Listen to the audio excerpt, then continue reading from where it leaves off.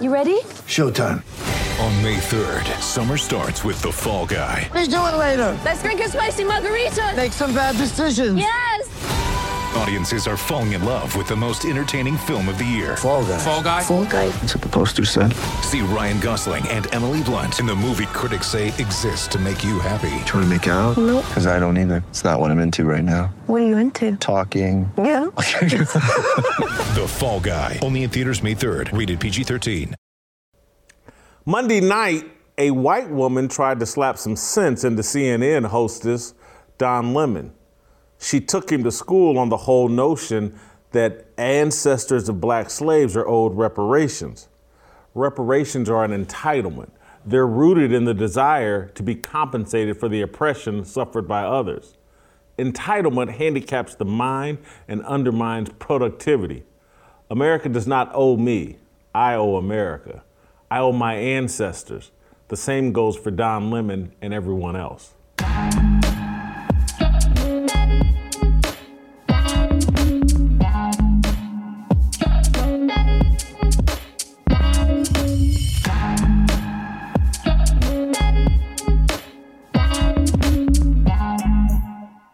Welcome to Fearless with Jason Whitlock. I am Jason Whitlock, and TJ Moe just asked me, did I mean to call Don Lemon a hostess? Absolutely, I did. Happy Tuesday to you and yours.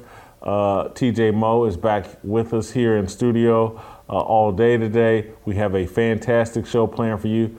Steve Kim and Shamika Michelle will be here. We'll talk some NFL football. We'll talk about the slap heard around the world. Not Don Lemon getting slapped, as I alluded to earlier. Kyler Murray was slapped, and we'll get to the bottom of that. We'll break this down like the Zapruder film and get to the bottom of whether, Kyler Murray has a right to be upset about this. Cliff Kingsbury wants the guy fired. But anyway, we'll talk with Shamika Michelle about Don Lemon and reparations and whether or not reparations are a big deal or not. All right, guys, this is not a commercial. This is something near and dear to my heart. This is not an endorsement. This is life or death. Here at The Blaze, we're building a village of Blaze babies with a goal of rescuing 50,000 babies from abortion. Let me tell you a little bit about Preborn. I've told you about these guys before. You guys know this is special to me. They've already rescued 188,000 baby lives. When a woman, under pressure to abort her baby, meets and hears that baby's precious heartbeat, it is an absolute game changer. 80% of the time, she will choose life after hearing the ultrasound. Preborn clinics are located in the highest abortion areas in the country, standing strong for mothers in crisis and introducing them to the beautiful life growing inside of them. Would you join me, us, The Blaze, in rescuing preborn babies? It's one of the most important things you can do, helping preserve these precious lives. One ultrasound is just $28, or you can sponsor 5 ultrasounds for $140 and save 5 babies' lives. All gifts are tax deductible. To donate securely, call pound 250 and say the keyword baby. That's pound 250, keyword baby, or, and this is my preferred method, go to preborn.com/fearless. That's right. Preborn.com/fearless. Let's do this together. Let's save babies' lives. You guys are always asking me. I get the emails saying, what can we do? Love your show. How do we make a difference? This is how you make a difference. There's all these little things we can do that will make a difference in this world. Preborn.com/fearless or pound 250. Say the word baby. That's how we can make a difference. I think these guys, I kind of did not want to start with Kyler Murray, but they're telling me to start with Kyler Murray. I kind of want to talk about the Bills, Titans, and Eagles, Vikings first. So let's do that. We're going to get to Kyler Murray here in a second, but I wanted to start with last night's games, the Titans and the Bills. I felt like Josh Allen and the Buffalo Bills last night proved that they are clearly head and shoulders the best team in the National Football League, routing the Tennessee Titans last night 41-7. in a game that wasn't as close as the final score indicates, and 34 points is a mollywhopping in the NFL. But we're going to bring in Steve Kim, and he'll join TJ and I, and we'll talk about the trouncing the Bills gave the Tennessee Titans, and does it prove that they're head and shoulders the best team in football? Steve Kim, I'll let you get us started, and then we'll see what TJ's take. Hey, I like this. I like the swag. Go ahead, Steve. Are the Bills the best team in football? Did they prove it last night? Oh, well, hold on. Let me make some room. That's the Bills bandwagon. This is your seat, Jason. Climb aboard. Plenty of room. I don't know if you trust an Asian driver. I get it if you don't. But I'm telling you, how do you spell elite? Joshalln. Are you aboard now? Are you now? You left out the E. I said N. E-N, yeah. You left out the. You left out the E. Look, math is our strength. The spelling part, we're a little, but we still do good on the SATs. One thing I've said about the Bills, they have every single element that you need. They have playmakers on the outside, and they didn't even play without their really good bookend receiver, Jordan Davis.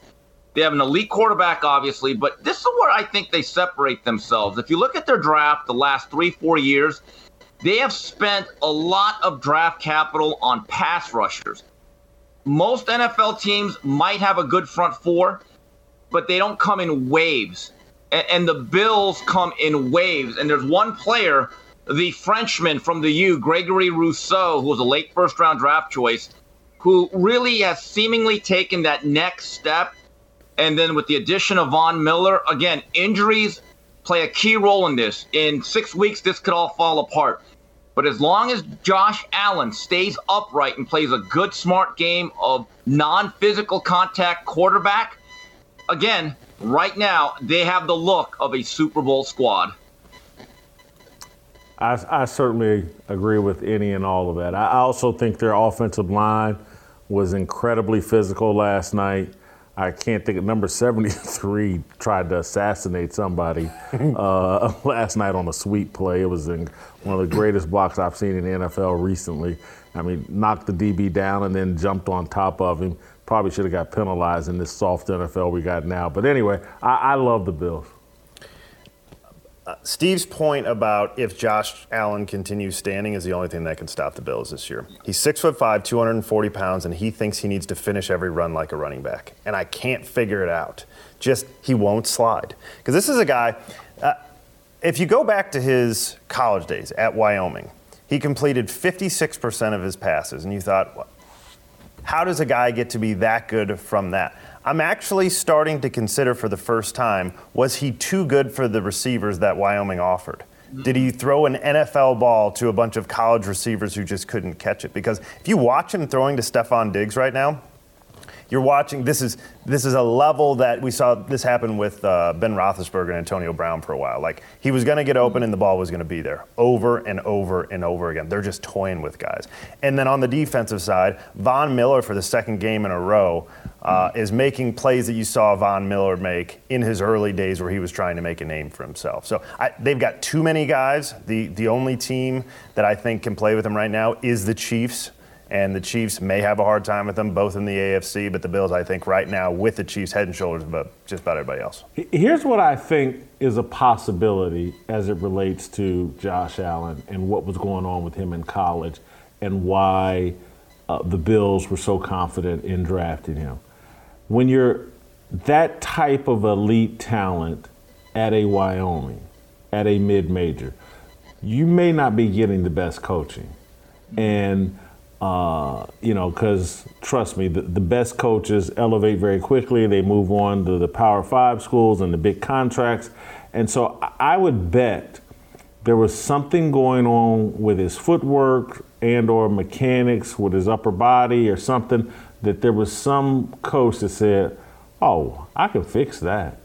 And once that's fixed, it's on. And again, I'm not saying this to denigrate Lamar Jackson. They're just two different styles of quarterback. But it's not like Josh Allen had Lamar Jackson's throwing motion.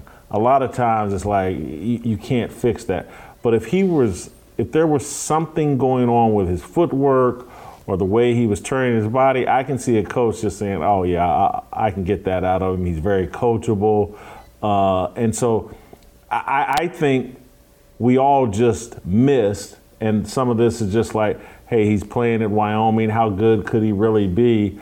But clearly, this is, some NFL scouts and systems and organizations are better than others.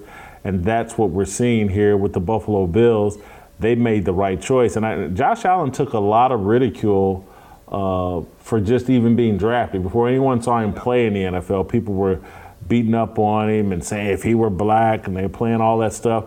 And this is where I look at Josh Allen and say, look, we're denying a lot of these black quarterbacks the criticism that makes you great. Criticism is spinach, and it keeps you humble and gives you a fire and desire that other guys sometimes can't meet. And so it's like we could be creating potentially here a more talented version of Tom Brady and Josh Allen. Tom Brady came into the NFL with a chip on his shoulder, felt like he was undervalued, and that's part of what made him great. I look at even a Michael Jordan being the third pick of the draft. He carried a fire and a little disrespect that he felt throughout his entire career. And I see Josh Allen benefiting from all that. Steve, you wanted to add another point? Well, wait a minute. Let me pump the brakes like Fred Flintstone with his bare feet. Let's the Jordan thing. Let's let him win a couple of Lombardis before we get to that. But it's an interesting point about Josh Allen, and that was one of the question marks about him at Wyoming. There's a general belief, and it's been proven over time, if you are an inaccurate passer in the mid-50s in college, there's a belief that you can't teach accuracy, but he's absolutely become the anomaly. But I saw him at Wyoming, and I saw him in the first couple years with the Bills. I was not a believer because for all his arm strength, guys, he was a thrower. He was not a passer. It's like a guy that can throw 100 miles per hour off the mound. That doesn't make him a pitcher. He has now melded velocity with touch because some of those passes now with the arc, he's now feathering the ball at times instead of trying to just fire it. He has really learned that middle ground, that sometimes pass placement is actually more important than velocity. And to TJ Moe's point, I think it's very simple. I would have a meeting with Josh Allen in private, and I'd say, Psst, Josh, you are a white quarterback. Be the stereotypical white quarterback. We don't want you running. I don't want you jumping over people. You're not putting your shoulder down. Be a white quarterback. Be a white quarterback from the 80s, and once in a while, if you have to scramble and get the hell out of bounds. It's really that simple. It's an easy fix. We can do it. That's Ken Dorsey's job. All that's true. The one thing is that part of what makes him really good is that he's actually quite fast for what is a stereotypical 6'5", 240-pound quarterback. Yeah, white quarterback. He's very fast for a white quarterback. I'm telling you, I played with Blaine Gabbert, exact same size, 6'5", and Blaine he couldn't do the side-to-side stuff, but some of those guys can really run, and he can too. So it's like, do you give up 20 yards? Because a lot of the stuff that he does, we saw it in Week 1 against the Rams, his stiff arm. He had to flat back a guy so that he could get a first down to keep the drive going, to then eventually win the game, right? It's like you do enough of that. How much of a risk do you take at 6'5", 240 pounds when you are stronger than every DB that comes at you? Well, I would say there's people that were Cam Newton fans that would say, your body's not going to hold up forever. And it certainly didn't for Cam Newton. Cam Newton also never became as accurate and as fundamentally sound in the pocket as Josh Allen. He relied too heavily on his athleticism. I would, guys, and Steve, you could, or both of you guys can probably help me here. Stefon Diggs has only been there for like 2 years, right? Yes. And so are we not also seeing a little bit of you get the right personnel and it takes you to another level? The same conversation we were having about Tua Tagovailoa yesterday, that it takes you to another level when you have the right personnel with you? There's no doubt about it. I mean, look, Peyton Manning had Marvin Harrison and then Reggie Wayne. Help matters. I mean, we're talking about a game with 11 or 10 other teammates on the field.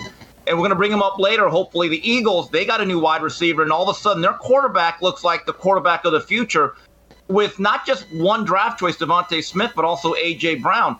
Stephon Diggs is one of those wide receivers. He's flashy. He's got a diva attitude, but you could tell there's a hunger to make plays. And in Minnesota, I think there was a realization that I'm never going to be the true number one with Adam Thielen, and certainly now with the guy they drafted, Jefferson, and he's absolutely blossoming.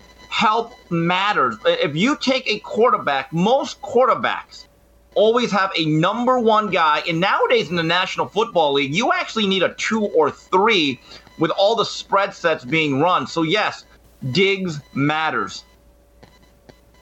Well, and Knox at tight end has given him the outlet, too, so they've got both guys. It's actually his 3rd season in Buffalo. But so far as right personnel matters, but Josh Allen has seriously raised the game of Stephon Diggs. His first year in Buffalo, he had 1,535 yards. Prior to that, his highest was 1,100.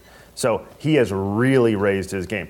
Perhaps he's a better receiver, but he had already been in the league for 5-6 years coming into that. He got better because he had a quarterback that could find him. TJ. Let's look at the other side of that game last night.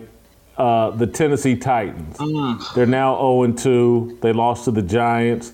I think the Giants are a bit overvalued. Anytime you lose to Daniel Jones, you got some explaining to do. Look, to me, they got the best running back in all of football, and maybe an all-time great, the greatest physical talent at running back, I think, since Jim Brown or Eric Dickerson. Take your pick. And it's fallen off completely. And I was talking to a friend of mine that's a longtime Titans fan. He's out on Mike Vrabel. I actually think Mike Vrabel's a very good coach. I think Ryan Tannehill wet his pants last year in that playoff game against the Bengals, and I don't think he can ever recover from it. I think the confidence of his teammates is gone. I think his own confidence is gone. I think all the swagger from that team. There's been 2 things. The quarterback and then the longest tenured player, Taylor Lewan, who's, the stud, the alleged stud of the offensive line. Last year when Taylor Lewan got crushed by Chandler Jones, I think in week 1, gave up 5-6 sacks to Chandler Jones. I was like, whoo, they've taken the shine off Taylor Lewan. Injuries have riddled him the last 2 or 3 years. He gets injured again last night. I just think between Taylor Lewan getting the shine taken off him and then all the shine coming off of Ryan Tannehill, mentally, this team is shot. And the window is gone. Maybe they're going to have to get rid of Mike Vrabel to fix the culture and things, but I think Mike Vrabel's actually a very good coach. I just think they stuck with the wrong quarterback for too long.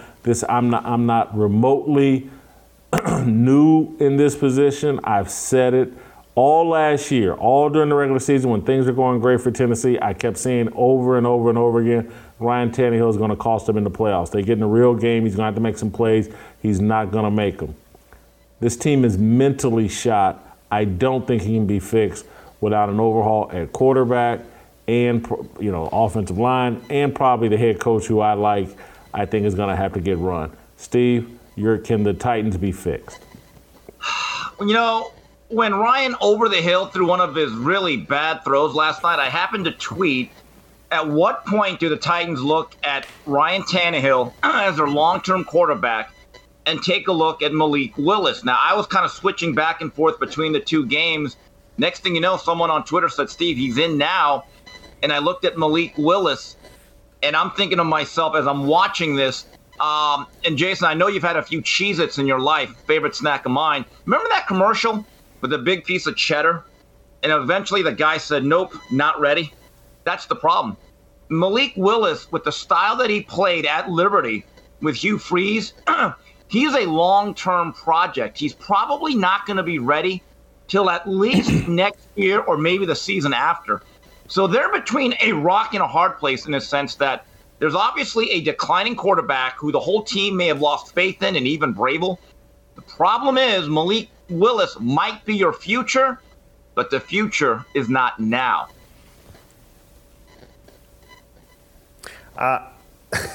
So I actually played in the game in college that Ryan Tannehill became the quarterback. He was recruited as a wide receiver at Texas A&M. Yes. And so we beat him, Gerard Johnson, they figured out he sucked, and then they moved on to Ryan Tannehill. If the college coach, I think it was Coach Sherman, was a coach, former Packers coach and everything. Mike Sherman, thank you. Who has some evaluation talent, didn't think this guy was a quarterback, right? His arm's strong enough. I'm looking at his stats now. He's got 2 years of 4,000 yards in his entire career, both in Miami. We were questioning yesterday if Matt Ryan was ever that good, and he had 10 straight years of 4,000 yards. So we're looking at a guy who everybody's pumping up because he had A.J. Brown on one side, had at least the name Julio Jones, even though he had the luster taken off of him by then, had Delanie Walker at tight end, had Corey Davis there. They had some weapons, and then, as you said, perhaps the most physically gifted running back in the NFL. This offensive line is shot. They cut 2 starters from last year's team. If you watched last night, Derrick Henry couldn't get out of the backfield without dodging bullets. This team is a disaster, and it's not Ryan Tannehill. What you're seeing now is Ryan Tannehill never had the talent to overcome any sort of deficiencies. They looked good when he had weapons everywhere, including on the offensive line. Now they don't have weapons anywhere. What are you going to do? You got a major rebuild here in Tennessee, and do you blow out Mike Vrabel, or do you? No, I like Vrabel. I think Vrabel's a good coach, but yeah, I think you stick with him, but it's going to be a couple hard years here. Because, as he said, Willis very clearly not ready at this point. Derrick Henry is going to, at that size, you don't keep running at this speed for very long. And so they're going to have to put together, if they get the offensive line together to some degree, at least you can build around a running game. Then you start developing a young quarterback, can protect him a little bit, and you start to add weapons outside. Right now, they can't protect anything. Yeah, and guys. I think with all these teams, and I think Cincinnati's another team. Practice is so limited now, and the contact is so limited. I think it's nearly impossible to develop an offensive line in the season. Mm-hmm. There was a time not long ago where coaches would have you out there 2 days a week in pads, going really hard and physical for 2 hours at a time. Those days are long gone. Anybody has a physical practice now, the NFLPA jumps down their rear end, and no one wants to play for them, and everybody thinks you can play without practicing, and that's what we're looking at. When you fall off a cliff like Tennessee, you fall really, really hard because there's virtually hardly any way to fix it in season. You need an entire off season. The Titans are in trouble. This thing's going to get worse, and they're already trying to play, their backup quarterback. He's not a solution. Because, again, if he were a solution, they would have had an open competition to start this season, because anybody with a brain knew, hey, Ryan Tannehill soiled himself, and we're not going to be able to clean up this mess. They felt like they had no choice. I thought they should have gone after Matt Ryan or someone this offseason. And, not that Matt Ryan's going to be any solution the way he looks in Indianapolis. But anyway, go ahead, Steve. Yeah, a couple points. With Ryan Tannehill had the greatest safety net or security blanket in football the last couple of years. The fact that he was consistently in 2nd and 6 or 5 every time he handed the ball off to King Henry, it is so much easier to play quarterback under those circumstances. And to TJ's point, you saw what happens when all of a sudden it consistently becomes 2nd and 9, 10, or 11.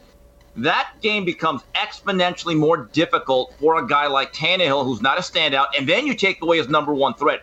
Jason, as to what you said, I found it interesting. Every Monday out here in LA, AM 570, they bring on Eric Dickerson on a show to talk about football, specifically the Rams, but the NFL. He's on there with Fred Rogan, LA broadcasting legend, and Rodney Peete, longtime NFL guy, USC Trojan legend.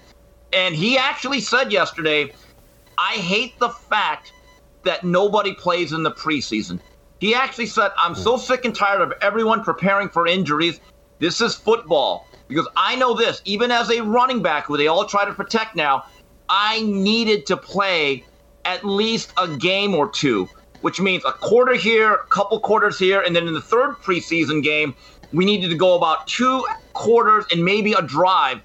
Now they only go 3 games where they used to have 4. Back in the olden days, they had 6. But Dickerson said when it came to the offensive line specifically, that cohesion has to be built in a live game situation, and specifically the running game blocking. And Dickerson said, and other guys have said it now, and Rodney Peete agreed, he does not like the fact that they're so overprotected. By the time you get to NFL Week 1, teams actually are not ready to play live tackle football. Steve, I got to credit you so far. We're 20 minutes in, and you haven't tried to hijack the segment. You've stayed on point. It's early. Good It's job. early. We'll see if the streak can continue. Can I have one question early. for you, Steve? When did he go from Ryan training wheels to Ryan over the hill? That was a very quick transition. The playoff game. And Jason has a funny habit. When you make a statement on a show on like a Tuesday or Wednesday, and if that guy flubs, this is what he'll do. Jason will immediately text you with that guy's name saying, yeah, I told you so, and then he won't even respond. I mean, it's kind of funny. I mean, it's like, oh, God. Okay, he never gives me credit when I'm right. He never says, hey, good one. But when I make a call that goes haywire, he'll just text me the name, won't hear from him for another 3 days. It's part of the charm of Whitlock, to be honest with you. Jeez. I have no idea how we got on that topic, but I could always depend on Steve Kemp for that. Vikings-Eagles last night. The Vikings last week looked like, oh, man, remember Michael Irvin's predicting Kirk Cousins is going to win MVP? And last week, the Vikings like, oh, man, coaching change and Kirk Cousins looks different. Man, the Eagles put a clown suit on him last night, and Jalen Hurts added to his lore and reputation.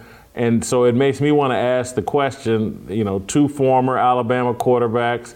We know the history of Tua Tagovailoa and Jalen Hurts. I think most people, obviously, Tua went near the very top of the NFL draft when he came out. Who's got better? Who's going to have the better future, Jalen Hurts or Tua Tagovailoa? Steve, go ahead. Boy, that's a tough one. I was not a believer in Jalen Hurts. I really wasn't. I mean, look, he got beat out at Alabama, and the Lincoln Riley system at Oklahoma makes every quarterback look really good, and they have inflated numbers. But I like his character. He brings all the intangibles. And what I really liked last night, the ball got out on time. For the most part. And A.J. Brown has made an incredible difference. But with that being said, I still feel as though Tua has a little bit more arm talent. Neither guy has a strong arm, but I get the sense that Tua does a better job of threading the needle.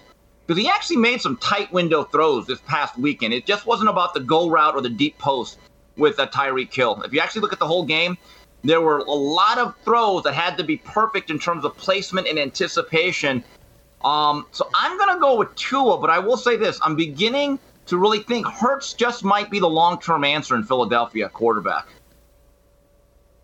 I don't buy into either guy long-term. Now, I'll tell you, I think Tua has better weapons so he has a higher upside because of those weapons. And I think there's going to be a more explosive offense in the short term in Miami while Tyreek and Jalen Waddle can just run past these guys. His problem is going to be that he's so fragile. I just don't think he's in the league in 5-6 years. I think he's going to get so beat up and they'll move on from him. Maybe he's a backup at some point. For Jalen, I think he's steady Eddie. I think he's going to be a guy that is in Philly for a while. He's going to be the guy, and this is a problem for Philly actually, who's just good enough to make sure the coach doesn't get fired. And that's going to happen every year for a long time. So Philly is going to be a middle-of-the-pack guy that just sneaks into the playoffs every year, gets beat because they don't have a quarterback who's a playmaker. They have a guy. He's a poor man's Russell Wilson. That's who Jalen Hurts is. I was just going to ask for a comparable. I don't disagree with a poor man's Russell Wilson, but I don't like it as a comparable because Russell Wilson's won a Super Bowl. He's going to be in the Hall of Fame. And so I'm trying, is he Case Keenum? Is he, who was the guy that led the Carolina Panthers? Jake Delhomme? Is he Donovan McNabb? He'll never be Donovan McNabb, who went to Super Bowl in 4 straight NFC Championship games. I actually think, now, I'm talking style of play. Yeah. He's going to run around. He's a poor man's Russell Wilson, the best I can do for you. He is going to run around, escape, is going to be Russell really good. Wilson's going to play and start in the NFL for 15, 17, 20 years straight. And when you're a poor man's version of that, then it's going to be a guy who's going to have a steady Eddie 7-8 year career who doesn't get his coach fired until they move on, and then he'll be done. Keep this in mind, Do guys. you have a comparable, Steve? I really, for Jalen Hurts? Russell Wilson's okay, but there is something that's very comparable, though. Hold for 1 second. Russell Wilson's got one of the best arms. He's talking about comparable. I It's know, okay. but Right, he does. how can you compare Jalen Hurts to a guy with a great Well, he arm called like him poor Russell man. Wilson? Because it's the same called- style. Yeah, he called him the welfare version. He called him the poor man's. He didn't say he was. He didn't say it was a Tiffany edition. But see, this He's is where it's very not. He's not comparable. just. Go ahead, Steve. When Seattle had the bulk of their success in the first part of Russell Wilson's career, keep this in mind, he was on his rookie deal. So that means you could actually have some depth across the board. Jalen Hurts is not making $2 million even now or the next season. So there's a particular window. And look, they scheme it up well. They actually say to Jalen, what do you do well? And let's use your athleticism properly. But with Devontae Smith being the absolute track star that he is, and A.J. Brown doing all that physical stuff, and they got a quick little running back in Miles Sanders, I actually think they're better than just a playoff team. This looks like they could really take a run. And look, we want to talk about comparable. He was by far the best quarterback last night. And if Kirk Cousins can have this long career, or say what you want about him, he's been a starter for a decade, Kirk Cousins. Why couldn't Jalen Hurts have a similar type of arc to that guy? Kirk Cousins. Now, see, that's a good comparable. And I'll say this: if it went really well for Jalen Hurts, if it went really well, the guy that I would compare him to in terms of style of play, even to some degree size, is Rich Gannon. And again, the Rich Gannon with Oakland turned into an elite quarterback, right system. But if you saw Rich the year before in Kansas City when he was in a battle with Elvis Grbac, Rich Gannon ran around a lot and, not the biggest guy, although Rich Gannon's 6'2", 6'3". Jalen's probably a shade over 6'1". But a lot of intangibles with Jalen Hurts. And so I'm going to jump in and say, I actually think I think Tua's going to get hurt and his career is going to be marred by, coming in and out of the lineup with minor dings and things like that. Where I think Jalen Hurts, I can remember when he came in relief of Tua and had that great performance, I said that night, I was like, this dude may be president of the United States one day. I really think he's that awesome of a human being. Character-wise, the way he handled that entire situation, then goes on to Oklahoma and has, a great season and in that Lincoln Riley system. So I really like Jalen Hurts, and I think his attitude, his positive energy, he could. I like the Kirk Cousins comparable. That's a good one, but he might at some point end up having a great season or a couple of string together some great seasons a little further along in his career the way Rich Gannon did. So I want to move on to probably the most interesting football story of the last 24, 48 hours. Kyler Murray was slapped, and I've had 2 or 3 different opinions on this alleged slap in the last 24 hours. I've watched this film several different times. He's celebrating after Arizona pulls off that miraculous comeback. And the next thing I saw yesterday, Cliff Kingsbury, the Arizona coach, is calling for the fan that allegedly slapped Kyler Murray to be fired from his job, calls him a lowlife. I read the story and it's like, oh, hold on, Cliff Kingsbury hasn't even watched this film. He's calling for the guy to be fired from his job. And I'm like, is that a standard that NFL players want to live up to? That if you make some kind of violent criminal mistake, that you should immediately be fired? Has Cliff Kingsbury thought this through? What happens when one of the Arizona Cardinals players gets in a bar fight, gets in a domestic dispute? Is that should they be instantly fired? We see this go on all the time. And so the first thing I was like, here we go, all this little idolatrous relationship we have with all professional athletes now. We must kiss their butt. We must cape up for them at the first sign of any trouble. We must prove how down we are for the cause and how against anything that happens to these multimillionaire athletes. We got to stand up and support them. And it's cut from the same cloth as like last year, or the year before, when Russell Westbrook would have these little minor incidents with fans on the court, and I can remember someone touched, or either was Chris Paul. Chris Paul's mom you're talking about? Not Chris Paul. No, that's another issue. That's another one. But it's like someone touched Russell Westbrook, or maybe it was Rajon Rondo or something. Doris Burke, who I actually like, go, oh my God, they got to do something. See, he was touched, Rajon Rondo. And I'm just like, hey man, these athletes are grown men. They're some of the. I don't think getting touched by a fan is going to kill anybody. And so this is cut from the same cloth as that. But I want to watch these videos.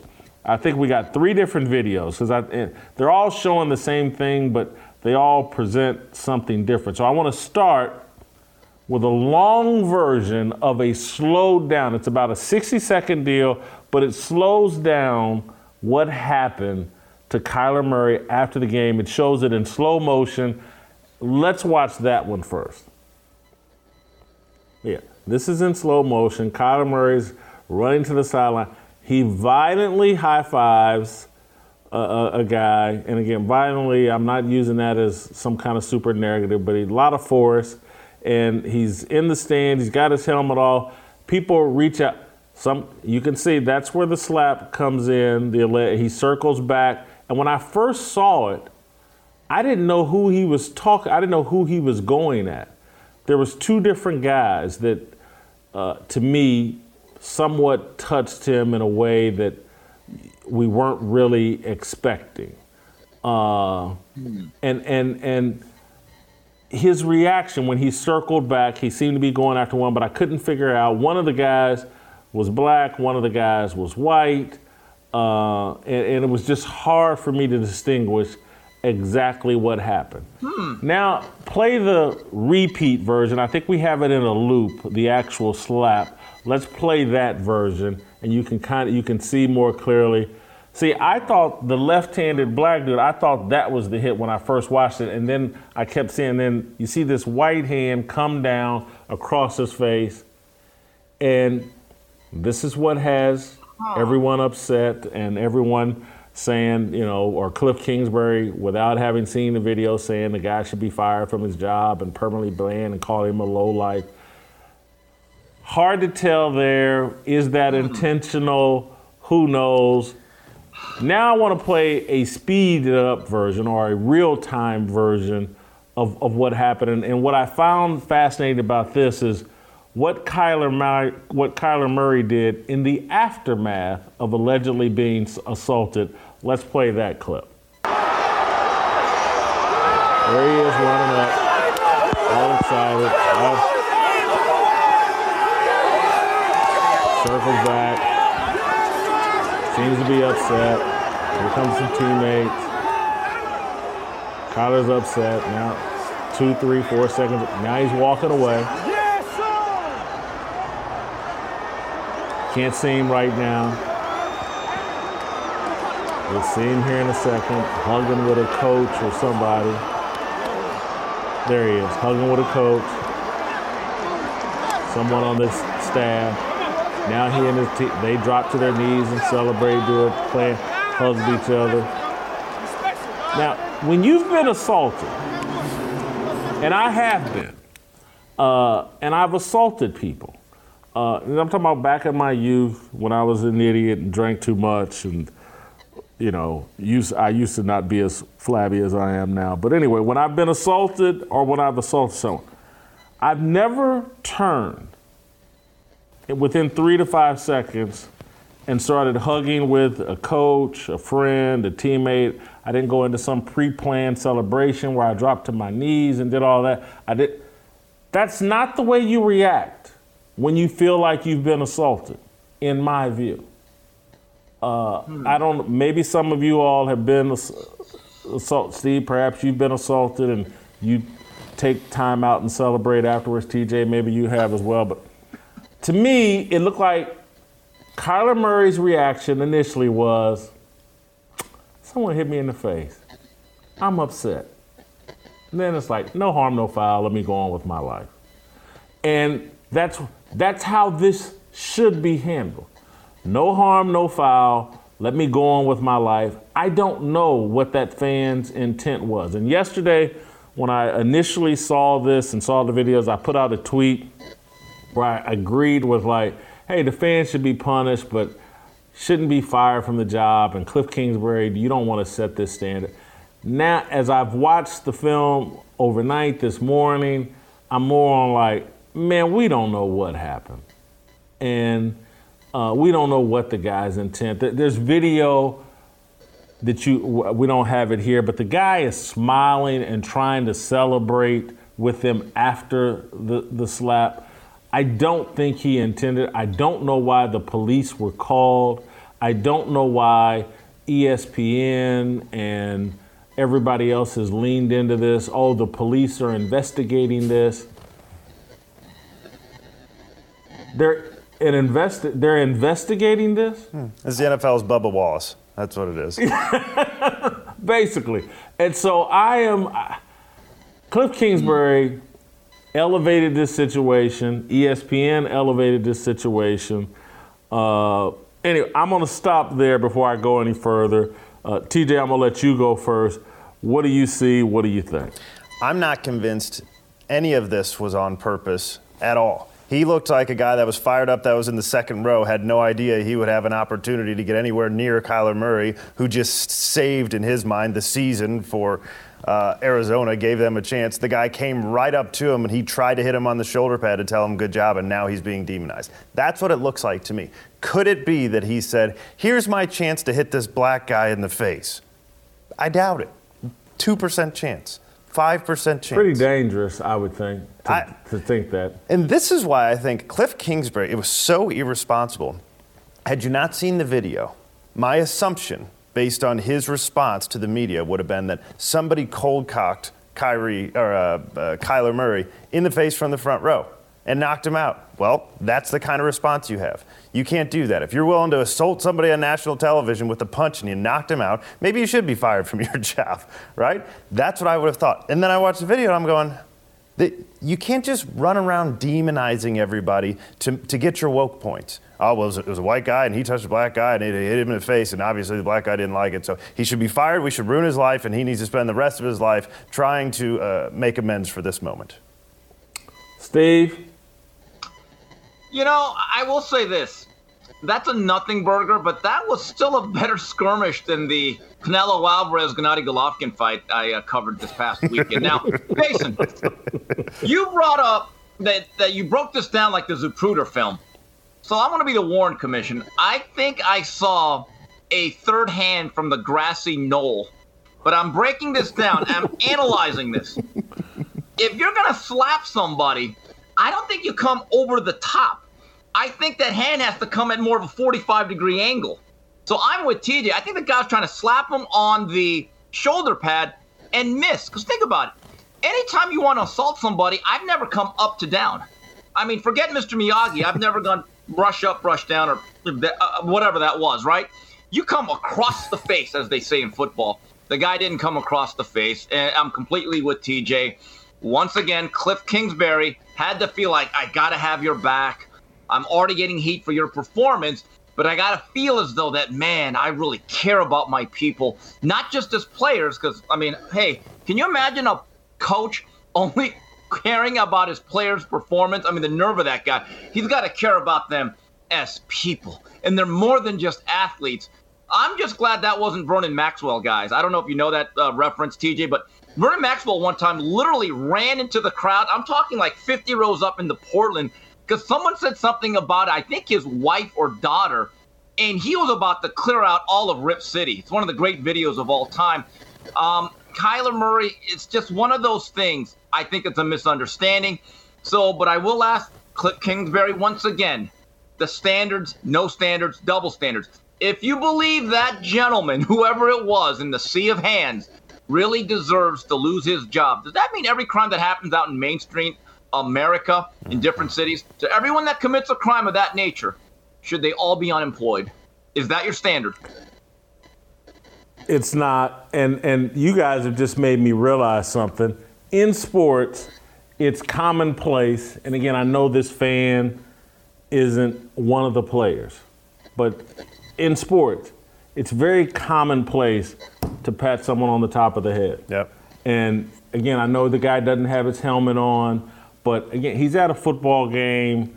I didn't even think about the point about coming down versus trying to strike someone and coming. And so you're coming down trying to either slap him on the top of the head, pat, which is a good job, or slap him on the shoulder or whatever. It's all no harm, no foul. I'm gonna make this final point, or an additional point, not final, is Charles Barkley is one of my favorite people in sports. He threw a fan through a plate glass window. Everybody knows. Did anyone call for him to be fired? Charles Barkley, one of my favorite people in sports, a good person, a well-intentioned person, spit on a child at a basketball game inside an NBA arena. Spit on a child. Anyone call for him to be fired? What are we doing here? Again, what are we doing here? And so I'm not picking on these people. I just had the people this morning. I asked the guys, I was like, let me see if ESPN or anybody at Fox Sports talks about this, and if they try to make too much of this. And the only thing we could find, or that I was told that we could find, is, guess who? Shannon Al Sharptongue. And it'll come off like I'm just picking on Shannon, but he's just this kind of stupid, and he's always looking for a race angle on things or trying to make too much of something. So I was told Shannon Al Sharptongue had something to say about this. Let's play the tape. It's like, well, he was trying to touch him on the pad. He didn't move. He was sitting, he never moved over. He just reached and slapped the man. That's what he did. He didn't try to hit the man on the shoulder pad. He hit the man in the face. And Kyler was right to be upset. And they'll probably end up banning him rest of the season. I don't know, maybe. If, in fact, they can identify which hand, the hand belonged to which fan that did the slapping. I'm still having a little bit of a hard time with it. Because it seems like the guy he didn't stand up to try to slap. It's that guy right there. That's the guy. That's the guy. Kyler knew who it was, because guess what? Kyler goes back and looks right at him. Kyler's trying to get, Kyler, that's him right there. That's pulling his head back. That's who hit him. They should let Kyler beat the brakes off it. Yeah, Skip, that wasn't trying to hit no shoulder pads. You hit that man in the face.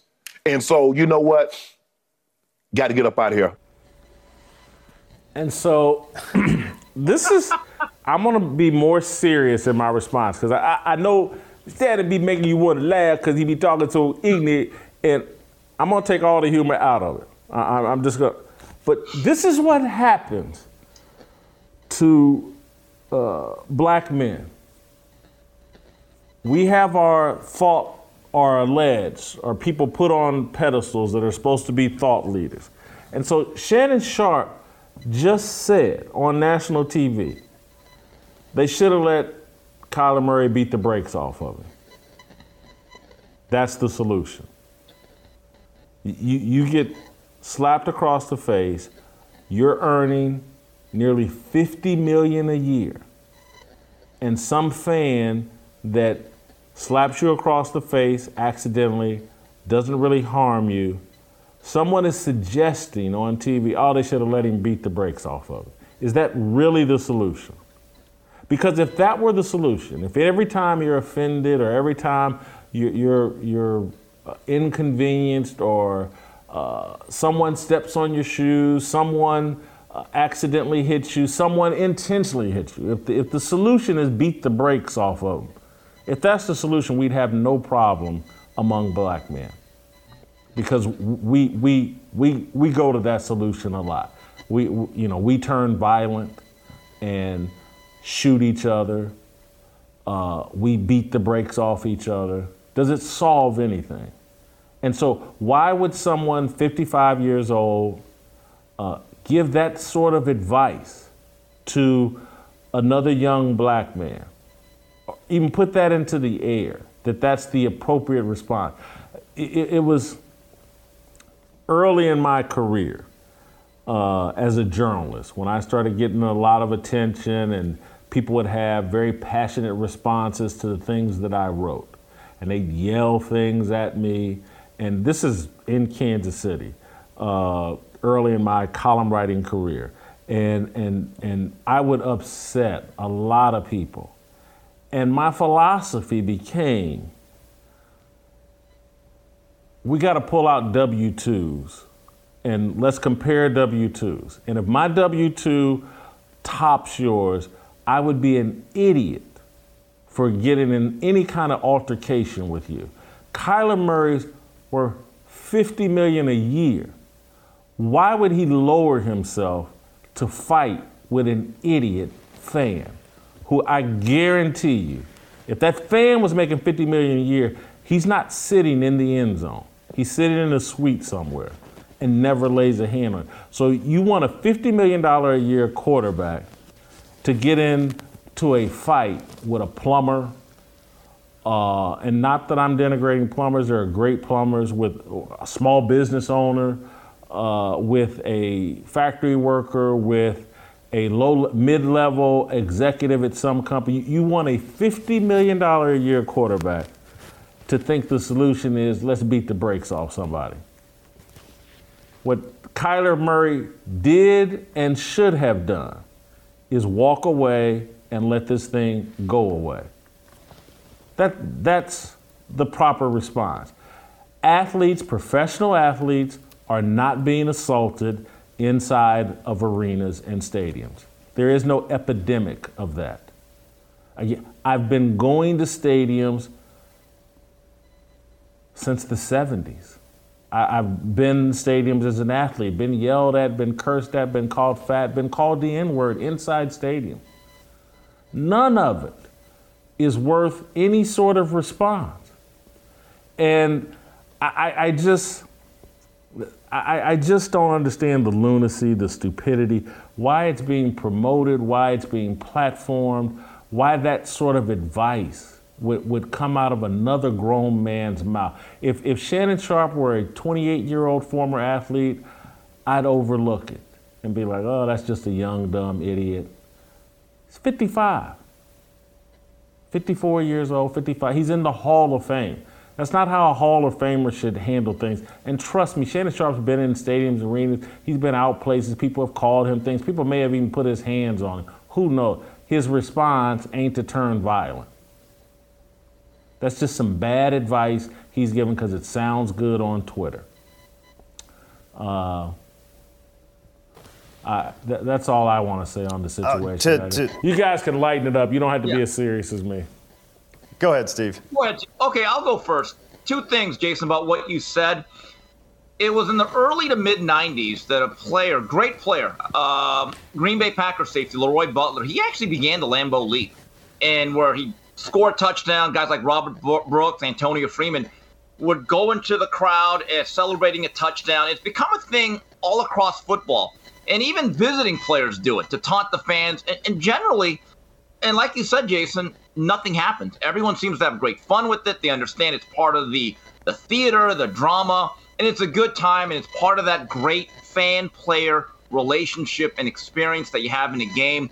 I hope this does not stop that or mar it, because I think that'd be terrible. Because just, again, my opinion, anyone can disagree.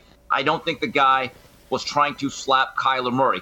And last thing, Jason, I want to defend Sir Charles.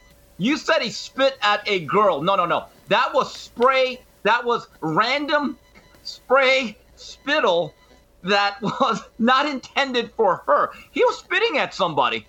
Okay, but not a little girl. She was just the innocent victim of the shrapnel that came out of Charles's mouth. Just want to set that straight. Charles is a good man, not a role model. So if I take a shot at TJ and it hits you, you're not going to be upset about it, huh? Well, here's the thing. I'm not a little girl. And by the way, I may deserve it. Whether you aim for me or not, I get it. But a little girl, she was just an innocent stand-by. Come on. It was an accident. Bad aim. Steve just sparked a thought. You ever seen the Lambeau Leap? Yeah. That was 10 times the assault of what Kyler Murray experienced. Every last person is coming down on their shoulder pads and their heads. Right. And 10 times. There's 15 people laying their hands on these guys. When you go up into the crowd for people that have just paid to sit in the end zone in the second row, I don't know, $500, $600. They're paying a lot of money to see you play football. They're a fan of your team. They're obsessed with you, the best player on your team.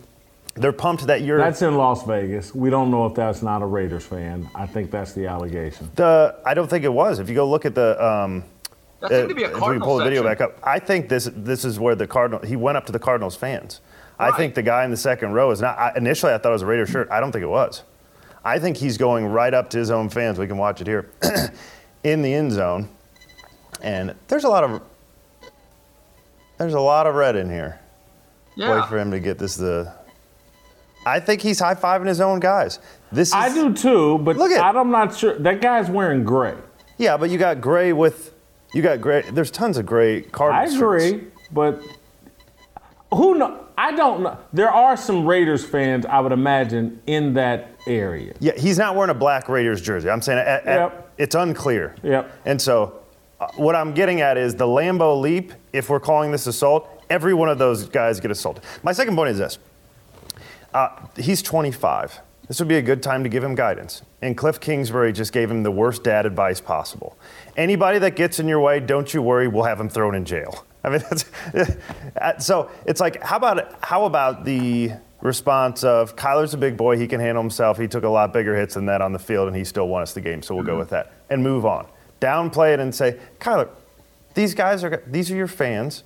And they're probably going to want to touch you if you get next to them. These are NFL fans across the league. All love you.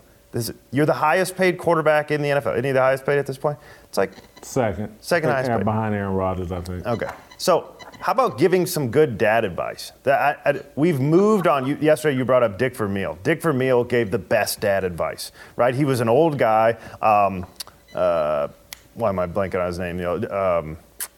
Just passed away, the old Florida State head coach. Bobby Bowden. The greatest dad advice ever. Always. They were looking for opportunities to say, this is a young man that could use my guidance right now. And Cliff decided that's not his job. Well, the culture has told him the greatest thing you can do for a black man is support any decision he makes, regardless of how bad it is. If you see a black man out arguing with the police and refusing police commands, support him. Even though it may lead to him getting shot and killed, the messaging from all of America is, if you see a black man doing anything, support it, say it's great, say the world has a problem with you. And so it's no different. Like if Shannon Sharpe saw me overeating, he would stand up and applaud. And that's great. You're killing yourself, Jason. Keep overeating, baby. And all of corporate media would celebrate that. That's awesome. Get some more food. And I would, and allegedly anybody that said, hey, Jason, you're eating too much, my response, well, you're racist. I mean, my God, don't you know that they've redlined all the healthcare facilities for fat people? And, I have no responsibility to lose weight and be healthy myself. They should make a pill for me to pop. So, anywho, thank you guys. I didn't plan to go this long, but we did.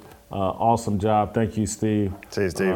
We're gonna take a break and come right back with Shamika Michelle next. These words are our religion, our regrets and our decisions. We all want to go to heaven with freedom. It's my obligation, no hate, discrimination, raising up your hands for freedom.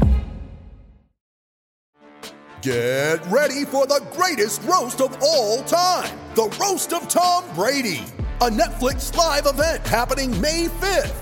Hosted by Kevin Hart, the 7-time world champion gets his cleats held to the fire by famous friends and frenemies on an unforgettable night where everything is fair game. Tune in on May 5th at 5 p.m. Pacific time for the Roast of Tom Brady, live only on Netflix. In less than a minute Monday night, Hillary Fordwich blew up CNN broadcaster Don Lemon's simple-minded narrative on reparations. In a discussion about the British monarchy, Lemon nonchalantly referenced the need for reparations because of England's past colonialism. Fordwich pounced. The seasoned public speaker and expert on the royal family argued that Britain was the first nation to end slavery and that African slave traders owed reparations. Her argument left Lemon speechless. He quickly moved on. Watch for yourself. Well, this is coming when, there's all of this wealth and you hear about it comes as England is facing rising costs of living, a living crisis, austerity budget cuts, and so on. And then you have those who are asking for reparations for colonialism, and they're wondering, $100 billion, $24 billion here and there, $500 million there. Some people want to be paid back, and members of the public are wondering, why are we suffering when you are you have all of this vast wealth? Those are legitimate concerns. Well, I think you're right about reparations in terms of if people want it, though, what they need to do is you always need to go back to the beginning of a supply chain. Where was the beginning of the supply chain? That was in Africa. And when across the entire world, when the slavery was taking place, which was the first nation in the world that abolished slavery? The first nation in the world to abolish it. It was started by William Wilberforce, was the British. In Great Britain, they abolished slavery. 2,000 naval men died on the high seas trying to stop slavery. Why? Because the African kings were rounding up their own people. They had them on cages waiting in the beaches. No one was running into Africa to get them. And I think you're totally right. If reparations need to be paid, we need to go right back to the beginning of that supply chain and say who was rounding up their own people and having them handcuffed in cages. Absolutely, that's where they should start. And maybe, I don't know, the descendants of those families where they died in the high seas trying to stop the slavery, that those families should receive something too, I think, at the same time. It's an interesting discussion, Hillary. Thank you very much. I appreciate it. We'll continue to discuss in the future. Don Lemon moved on very quickly, but that doesn't mean we should. We shouldn't. We need to discuss reparations here in America. It's a critical issue that impacts the mindset of many Black Americans. Many Black people believe America owes us for the oppression of our ancestors. I take a completely different position. I believe I owe my ancestors for the oppression they endured and conquered. I owe reparations to my mother and father, to my grandparents, to Martin Luther King Jr. and Booker T. Washington, to Frederick Douglass, Abraham Lincoln, Thomas Jefferson, Harriet Tubman, George Washington, and Crispus Attucks, to my high school football coaches, to my fourth grade teacher, to all the people who invested their time, concern, prayers, and mentorship in my development. I try to immerse myself in a spirit of gratitude because I believe Jesus Christ died on a cross for all of my sins. His grace and mercy overwhelm me and combat any sense of entitlement. Reparations are entitlement. They're rooted in the desire to be compensated for the oppression suffered by others. Entitlement handicaps the mind and undermines productivity. America does not owe me. I owe America. I owe my ancestors. When President Kennedy told Americans in 1960 to ask not what your country can do for you, ask what you can do for your country, he spoke to a nation of Christian believers. A hallmark of faith is gratitude. A hallmark of a lack of faith is entitlement. My parents' generation, despite facing in-your-face racism, felt grateful for their American citizenship. Their generation and previous generations fought for full American citizenship. They earned it, and I owe them for their sacrifice. We all do. Here's the truth that Hillary Fordwich avoided unloading on Don Lemon. The modern ancestors of African slaves brought to America and England are blessed and owe an enormous debt to our forefathers and mothers. They suffered so that we now live free. They turn lemons into lemonade. I'm not owed reparations. I owe an endless debt to the people who sacrificed their lives so that I could live in the freest, safest, and most opportunity-filled country on the planet. I wake up every day thinking about how I can pay back my mother, father, brother, sister, my high school, my college, and anyone else who helped me along the way. I owe this country. It is not perfect, but there's no place else on the planet I'd rather live. I certainly do not have an interest in living in a land that Britain had to stop from capturing, enslaving, and selling people who look like me. Americans stopped Americans from doing that. The Brits stopped Africans from doing it. I'm an American. I'm not ashamed of that. God placed me in this country for a reason. The American reparations movement sends the message that white people are responsible for the destiny of black people. The movement exonerates black people for our role in the slave trade. We pretend that Europeans invented and initiated the African slave trade. It's revisionist history that defies logic. Africans established the African slave trade. It's laughable to blame the customers for a product line the customers didn't launch. The fight for reparations is reinforcement of a slave mindset. It screams that black people are not responsible for themselves or their actions. It screams that black people are whores to the highest white bidder. Are we? We celebrate rappers who profit from denigrating the image of black people. Jay-Z, Snoop, Dr. Dre, Meek Mill, and all the rest are no different from African slave traders. They sell out black people for record deals and fame. They have an entitled mindset. They owe the world and their ancestors nothing. They've enriched themselves at the expense of other black people. Anyone who complains is vilified as a traitor. Black Americans will not progress until we rid ourselves of the entitled reparations mindset, until we embrace the fact that we owe our ancestors, black and white ancestors, an enormous debt. A lot of this, the reason I'm so hyped and fired up about this, because when I went to go see the movie The Woman King, that was one of the major takeaways I had, is they just put together a movie that covers up the fact and diminishes the fact that there would be no African slave trade if Africans didn't capture, enslave, and then sell off the extras, the slaves they didn't need. They sold them off. We pretend like, oh man, if it wasn't for these evil Europeans, there would be no African slave trade. There would be no Africans enslaved. That's a joke and a lie. Africans enslaved each other, and then the extras, to turn a profit, they sold to Europeans or whoever came over to Africa to buy them. Those are the facts. We participated in our own slave trade. We were the primary source of it. We were the coal miners. And we then blamed the people that wanted coal. Like they're the worst or they're the baddest of the bad guys. That's a joke. And then, if you didn't get my point, Americans stopped Americans from participating in the slave trade. England had to stop Africans from participating in the slave trade.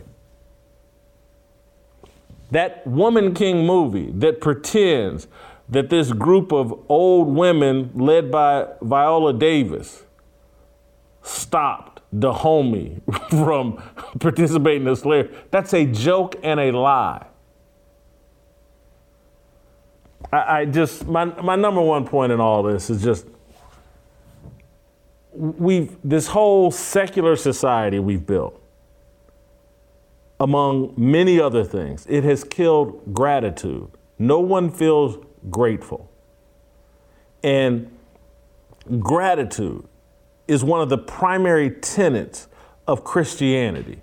We all should drop to our knees every day and in every moment right now and be like, thank God, I am so unworthy.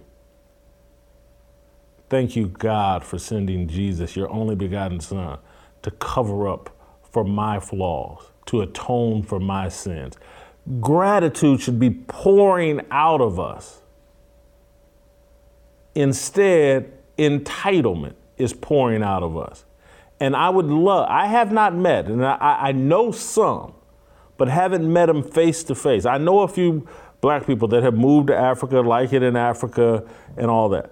But the black people that I know and deal with on an everyday basis, you couldn't pay them $5 million to leave America.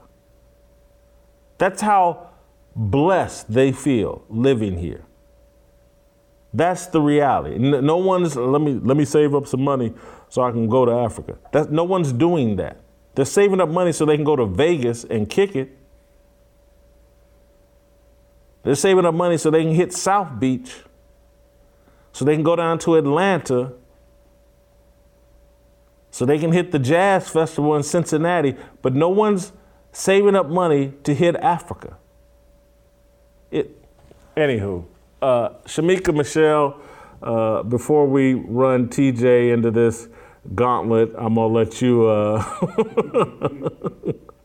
get us started. What's been your position on reparations?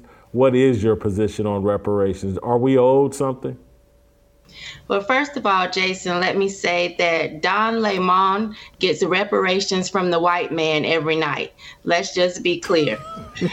However, when it comes to reparations, I used to have an argument about it because I used to think it was silly and I didn't understand why we were kind of hanging on to something in the past. I stopped arguing about it because I know that there are people that have spent time and energy and really researched how they could make it work. And to just be honest, if they start passing out checks, I want mine or mines, whichever one is going to get me the biggest amount of money.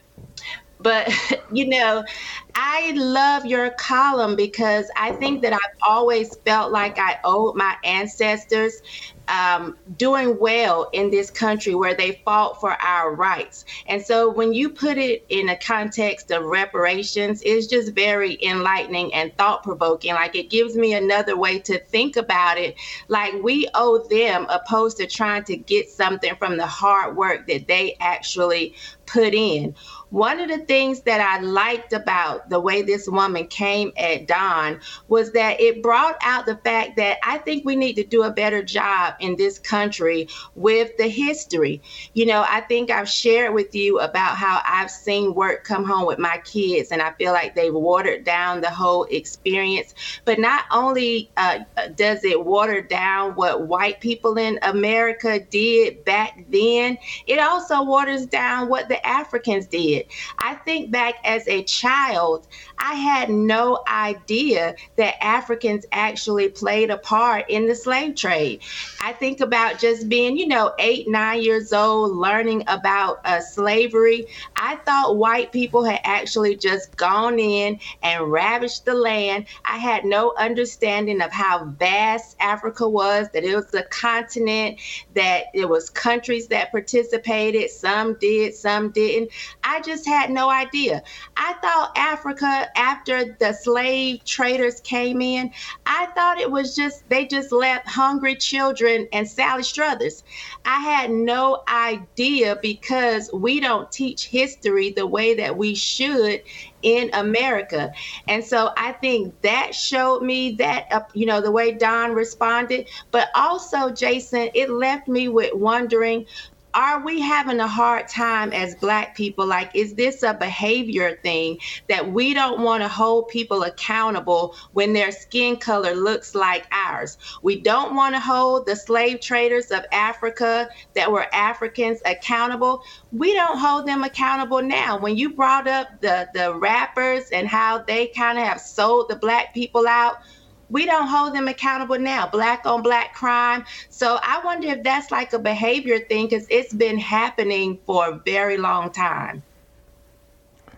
Shamika, I think it goes to my point, and this is why I think this reparations discussion is important, is there's a foundational mindset that has been installed in us that we're not responsible for anything, that we are just play toys or still the property of white people. And so we must go to the property owner and demand that he fix whatever's wrong with us. And so that's why the Bloods and the Crips, the Gangster Disciples and Vice Lords can dominate our neighborhoods and communities, terrorize our neighborhoods and communities, and we will be sitting around stepping over 20 dead bodies killed by the Crips and the Bloods to find the one person that was killed by a white person, and let's hold Derek Chauvin accountable, let's hold this person accountable, and say nothing about Crips, Bloods, gang violence, the inability to deal with each other in a responsible way. We'll say nothing about any of that, no different. And again, it's a foundational mindset, and who knows? Maybe the Willie Lynch letters, maybe this was part of the creation of a slave mind, making us believe that anything that happens to us is a direct result of something white people have done to us. And you know, Whitlock, you're overweight because Ronald McDonald exploited you. Not because you blew your money at McDonald's. Ronald McDonald laid a trap for you, and it has nothing to do with your behavior. I just reject that, and so I was the thing that shocked me was that this woman was this bold in 2022, that she took that risk, and I'm wondering if there's not something in the air, because I keep thinking, at some point, and this is where I'm gonna put TJ in the hot spot, I just think like maybe she's part of like white people are like, you know what, I've had enough. I'm not responsible for this, and I'm gonna speak my mind because I just, how long are y'all gonna take? Just white people are, you know, yeah, the Wright brothers may have invented the airplane, and white people may have done this or that, but really y'all are the source of everything bad that's happened in the world. I feel like this woman kind of drew a line in the sand and said, you know what, I'm tired of that. I'm gonna speak my mind. Well, if we're gonna generalize to all white people, it's going to be until we decide to get educated like she did. Because you can't have that conversation until you learn the history yourself. And so what they're told is black people built this country. Everything in this country was built on the backs of black people, and you owe them. And that's all the history these people got. How are you going to argue that? So she went and did her research. And so if you do some research, I did some this morning. International poverty rate in the world is $1.90 per day. And go back to 2015, this happened at the University of Missouri where I played. We stopped, the football team went on strike because there was a kid who had nothing to do with the football program who went on a hunger strike. I was so confused at the time, I didn't even know what to do with that. A hunger strike. You're so privileged that you are going to, and we are so stupid to buy into it, that somebody who has so much food available to them, they refuse to eat it to make a point. And I love Gary Pinkel to death, but he actually came out and said, we got to save this young man's life. I'm like, give him a hamburger. And so that's the privilege and entitlement we're living under. You owe me reparations. First of all, Mo is a Norwegian name. Now, my grandfather was adopted, but because of that, I don't know a lot of our history. But it is very likely we came over from Norway and had nothing to do with slavery. And so, well, don't look at me, right? And there's tons of people, tons of immigrants in the United States who had nothing to do with slavery. And yet, the reparations will come out of tax dollars from everybody. You'd be paying your own reparations, right? And so you go down through the details of all of this, and you get the perspective of like, the poverty line in the United States is $12,000, almost $13,000 a year. That's $35 a day, as opposed to the $1.90 internationally. So we're living, the discussions are such first world problems. It's like, hold on a second, I'm gonna finish my argument, but it's too hot in here, I gotta turn the AC down. In your climate controlled world. It's like, we get into all the white privilege stuff. It's like, sorry, my electric toothbrush isn't working today. My white privilege isn't on. You know, this is where, if people will get some perspective, I got a lot when my brother was a missionary in Somalia. He was there for 4 years, right? This was checking backpacks in the buildings they went into to make sure they weren't bombs. This was mud floors. This was, you had to put up nets every night so the mosquitoes didn't get inside and just eat you to death, right? This is 100-degree temperatures. You sleep in a sweat every night.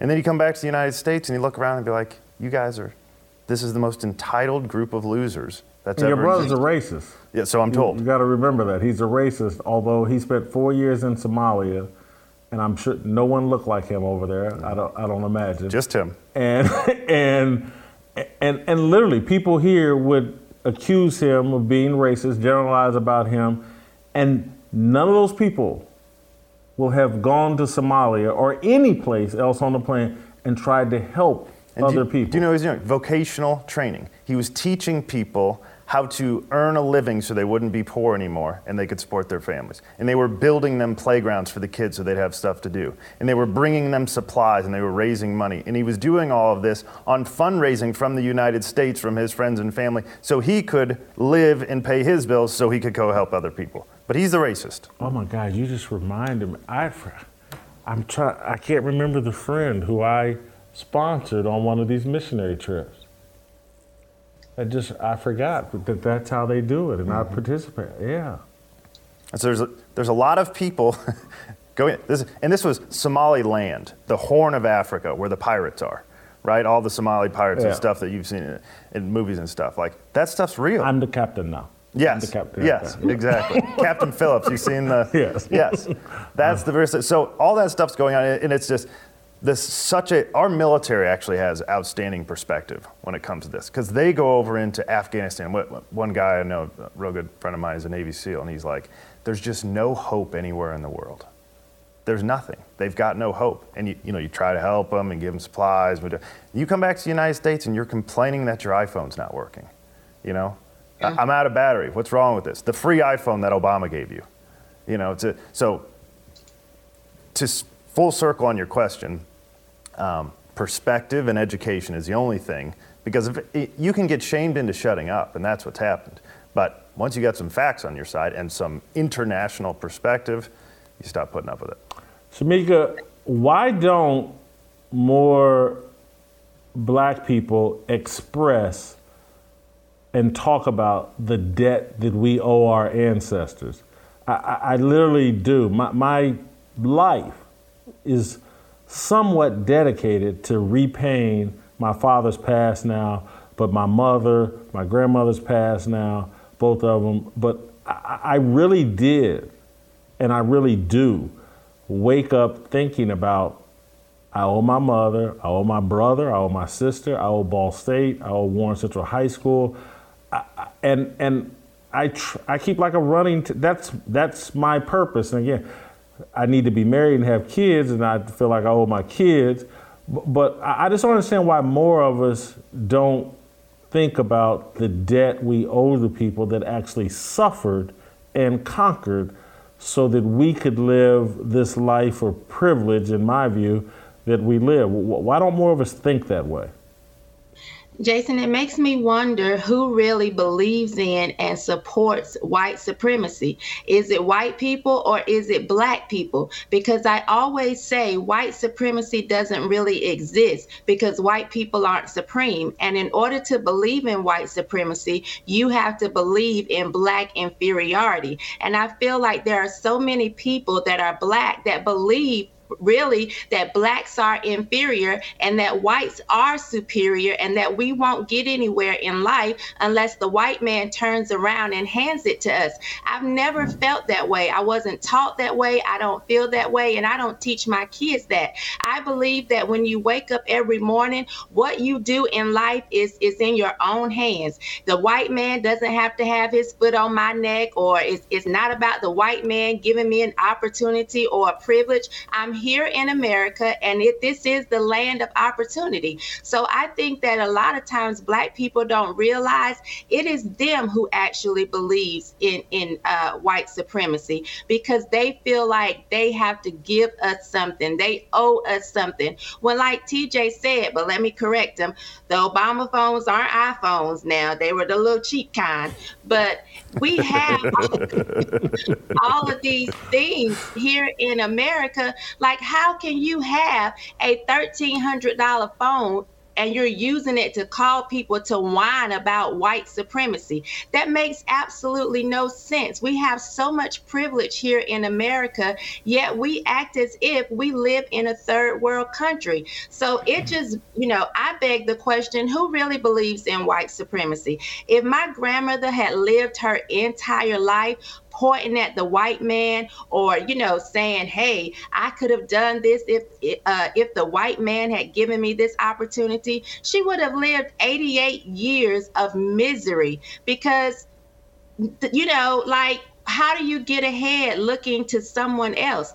I should not be sitting here singing the same woe is me songs that my grandmother sang or my great grandmother, just like my children should not have the same woe is me that I did. These kids now are so privileged. People here in America now, Jason, we are so privileged. I would sound dumb saying the same things that my great grandmother experienced, that I didn't experience. I didn't experience racism. I didn't experience white supremacy, and I'm not going to let that hold me down or hold me back, or even keep me from getting along with people whose skin color doesn't match mine.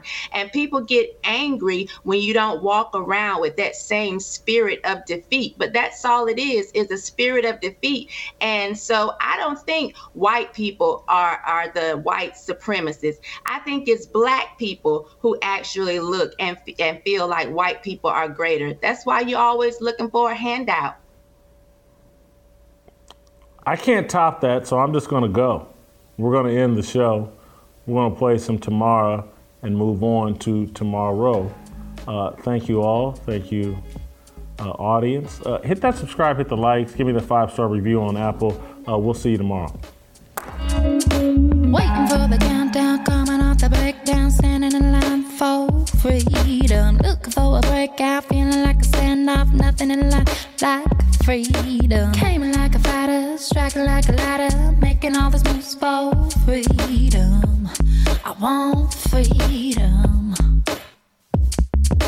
No negotiation, my sister, no relation. We all just wanna have freedom. Sitting on the corner, never been alone. I'm breaking my back for freedom. Blessed, we are living, get back. We are receiving, all deceiving. We all wanna be free. We want freedom. I wanna be. I just want